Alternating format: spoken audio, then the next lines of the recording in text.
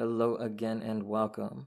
Last episode I spoke with instructional designers Paloma, Amy, and Lori about what Bloom's taxonomy is.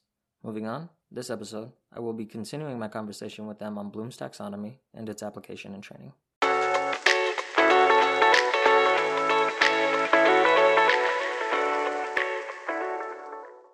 From what I've read up on regarding the current form of Bloom's taxonomy was essentially created for instructional designers and teachers, setting a standard of learning objectives.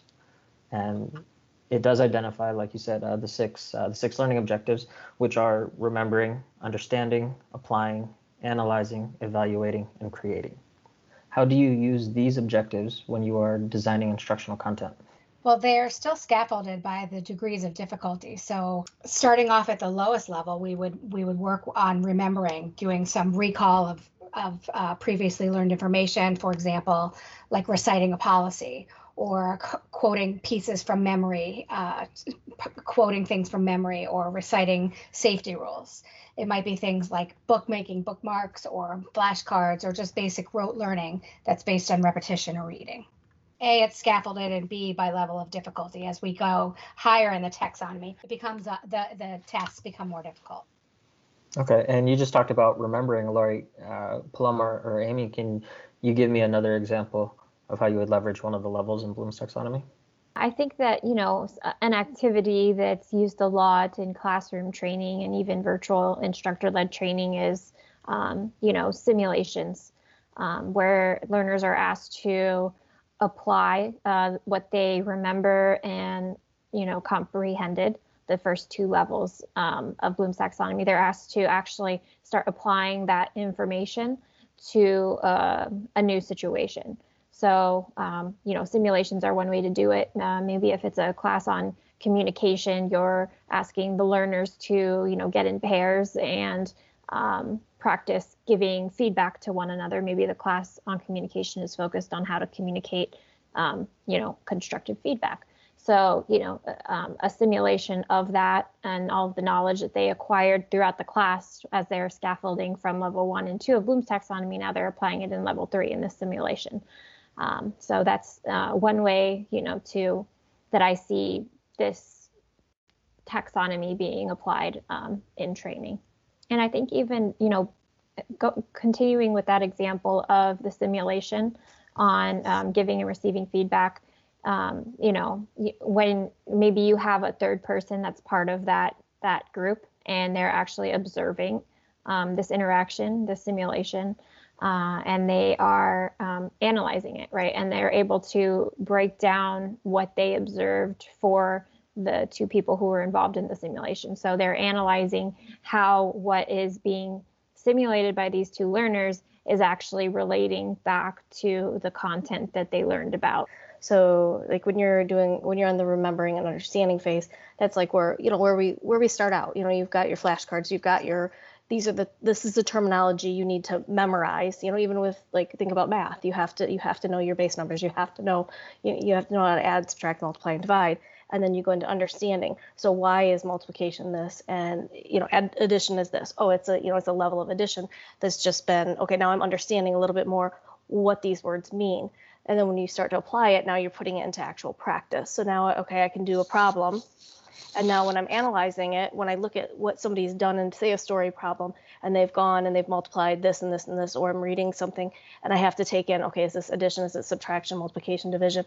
And I have to bring it in and I have to actually do that, analysis of if it's working or not, and when do I have to use certain things, and then most of the time, especially when we're in K-12 or we move into, even higher level adult learning, we very rarely hit those top two, just because they take a greater level. They take that, that group work, that teamwork, that internal thinking, you got to take it outside of the classroom almost. And then you have to do that simulation based and have them really go in there and think about what it is they're going to, was it something I just memorized? Is it something I actually understand? Can I apply this in order to do the evaluation synthesis level and then create something out of it and pull it all in?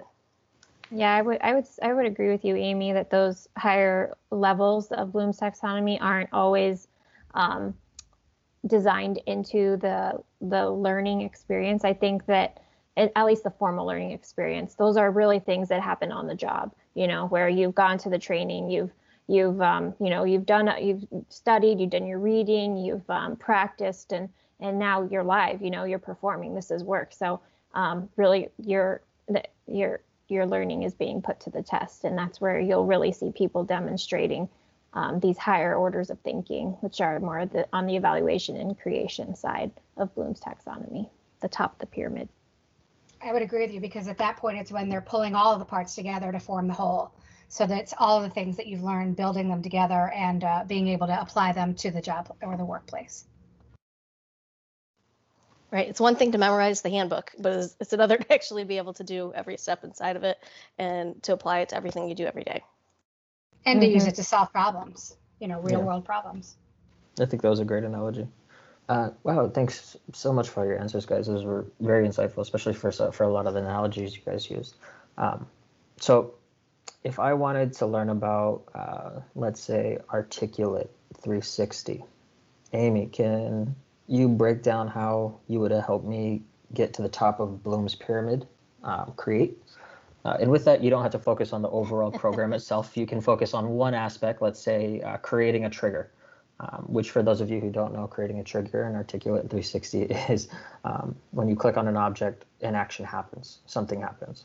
So that's what the trigger does. It's the response between the user clicking on something or dragging something and making something else happen because of that.